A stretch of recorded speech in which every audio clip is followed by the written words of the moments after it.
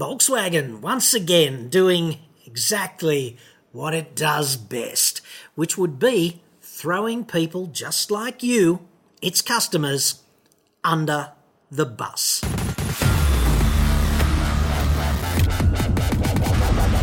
I'm John Cadogan from AutoExpert.com.au, and I get new cars straight on the website. Card. Now, I've got this plaintive email, a cry for assistance from, well, it's very confusing to me, but it's emblematic of the times in which we live. It's from somebody named Julie, but it's signed Ian, which must be quite confusing for the children, although I'm sure they'll get it in time. Anyway, here's what Julie Ian has to say. I'm reaching out to you for your help and guidance, please. Or Ian, on balance, I think. I have a 2021 Volkswagen Amarok with 71,000 kilometres. You poor bastard, or bastardette, which has been fully serviced at the correct manufacturer's intervals. Well done, dude, or dudette. By a Volkswagen dealership on Friday, the 21st of the 10th, on my way home from work, travelling at approximately 70 k's. The vehicle just shut down and a coil light symbol came up on the dash. Definitely a Volkswagen then. And the vehicle was then towed to Rex Gorrell Volkswagen in Geelong. The service manager, Andrew, advised me that the fuel pump has detonated, causing fragments to travel through the entire fuel system, and it's also in the manifold. It's the full dogs and cats having it off together in the shed, isn't it? Like, Jesus, it's anarchy down there. Andrew advised me that Volkswagen Australia have rejected this as a warranty claim. Bastards. As they believe it's due to fuel contamination, then the dealership needs to treat this as a retail repair, which they have quoted me between $20,000 and $21,000.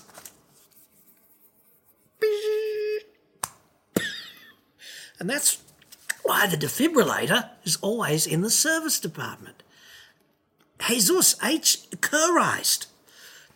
Andrew at Rex Gorrell advised me yesterday that we can obtain a fuel test, however it will be at my cost, which I have agreed to as I'm at a total loss as to how to move forward. Andrew at Rex Gorrell has advised me that he cannot leave my car up on the hoist. That's it. Put him under a bit of pressure, Andrew. Well done. When he's down, he's just been 21 grand. Can't leave it on the hoist, dude.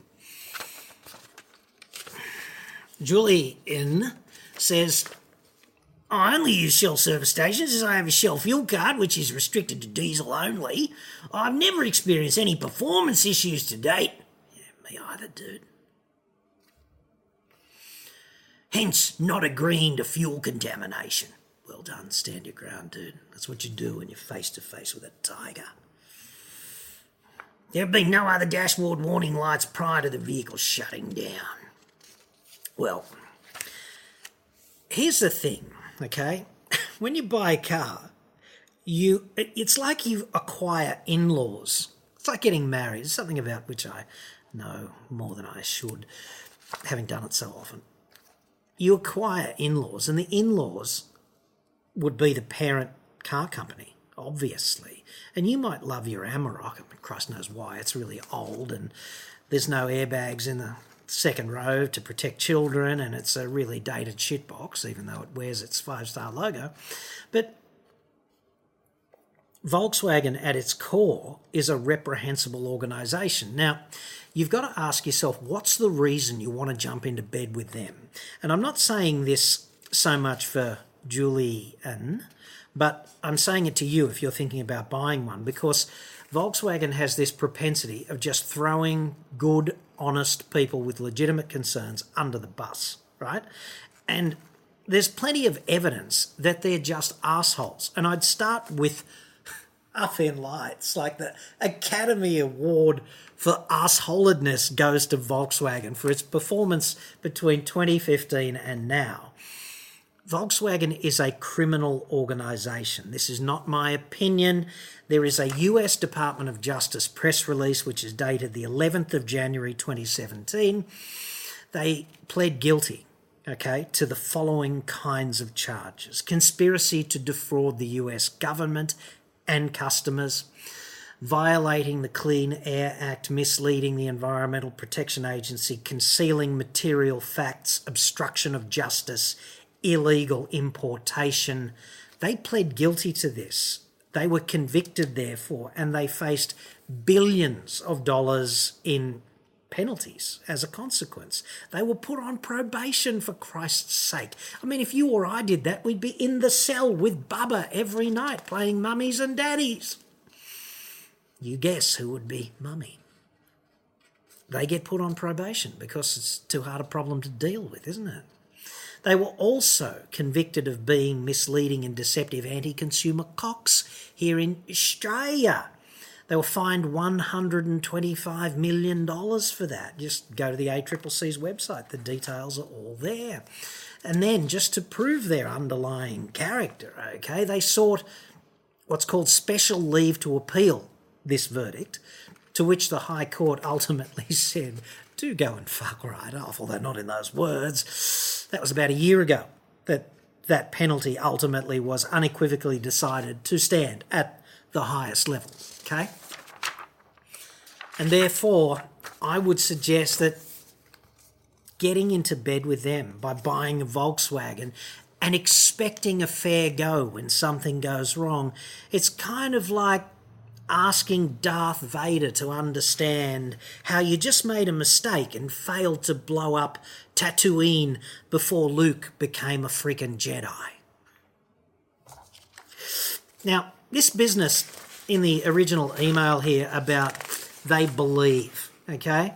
They believe that it's due to fuel contamination. Now, I want to believe that I'm Clint Eastwood or Tom Cruise or even, Ron Jeremy at times. But, beliefs in the absence of fact are meaningless. So if you believe it's due to fuel contamination, like fuel contamination is not one of those chocolate or strawberry, blonde or brunette issues, is it? It's not that subjective. Either the fuel is contaminated or it's freaking not. It's not a belief issue, is what I'm saying. So the fuel is contaminated if an independent agency tests it and figures out that it's contaminated, and it's not contaminated if they do the same test and they don't find that. But I'd want to make sure there was a chain of custody on the sample. Like, it'd be pretty easy for some criminal organisation to tamper with a fuel sample and contaminate it and send it off to a lab, wouldn't it? So there's that. I'd further suggest that it doesn't sound like they've done testing on the fuel. Like, you don't believe it's contaminated. If it's been tested, you say, our testing lab found contamination. That's what you say. We sent it to a lab and it's contaminated. Not this belief bullshit, right? Furthermore, on the issue of contamination, right, I'd say contamination of fuel is reasonably to be expected in friggin' service, which is why every fuel system in every car that is on sale today has a filter, right? Because contamination of fuel is a salient feature of the delivery of fuel to the consumer of the fucking fuel. And therefore, if contamination gets to the fuel pump and detonates it, right, that is a failure of design, because the fuel filtration system is something that needs to be designed for the market in which that vehicle operates, in which contamination, some degree of contamination, is to be expected. And there is a change-out interval on the fuel filter, surely. And ergo, if the car has been serviced according to the manufacturer's schedule, then how has the fuel filter failed to deal with the contamination? Why has it failed? Because it's either an installation or servicing issue, or a non-servicing issue, or a design deficiency or defect. What other options are there, I ask you? Okay, why is the fuel system not protected? If contamination can overflow the filter and get into the fuel pump and cause $20,000 to $21,000 worth of damage in a car that has been serviced according to the manufacturer's instructions. Why is there no interlock system that detects contamination if it overflows the filter and heads for the pump and shuts the engine down? Why is such a system absent? That's a design deficiency. So as I see it, any way you carve this up, that vehicle has not been reasonably durable. And that's a breach of the consumer guarantees. And whether or not it's a warranty claim, who gives a rat's ass? Because warranty's a frickin' sideshow. What matters is consumer law, and there is a guarantee, a legislated guarantee of acceptable quality. It's a piece of consumer law, and those criminal cocks should not be allowed to throw people under the bus with these kinds of legitimate concerns. Contaminated fuel is not an excuse to get out of doing the right thing. We'll get to that in a minute. But I'd suggest, where is the ACCC on this? Because I've got this new chair there, Gina Cass-Gottlieb. She's extremely highly qualified. She's a lawyer. There's lawyers and economists and a couple of science graduates at the top of the ACCC, right? Mainly lawyers and economists, though, so...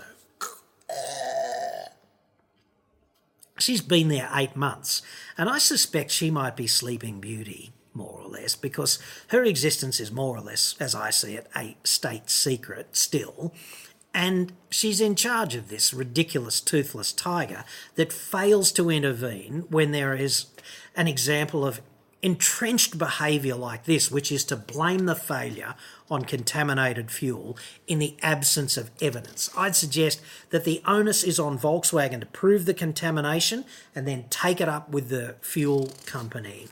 This should not be the owner's problem, because Volkswagen has a system in that car designed to deal with contamination. Why did it fail? That's what I'd want to know.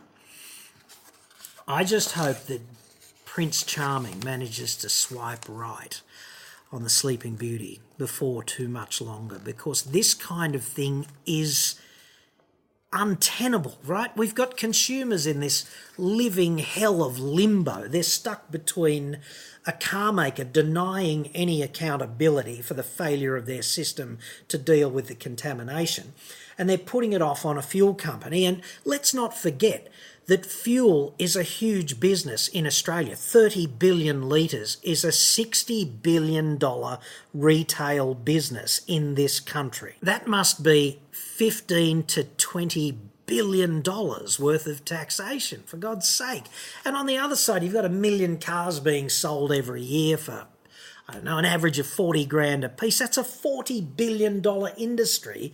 And then there is David in the middle between these two Goliaths in the living hell of limbo of not being able to make anyone accountable for the failure of the vehicle, which has nothing to do with him, right?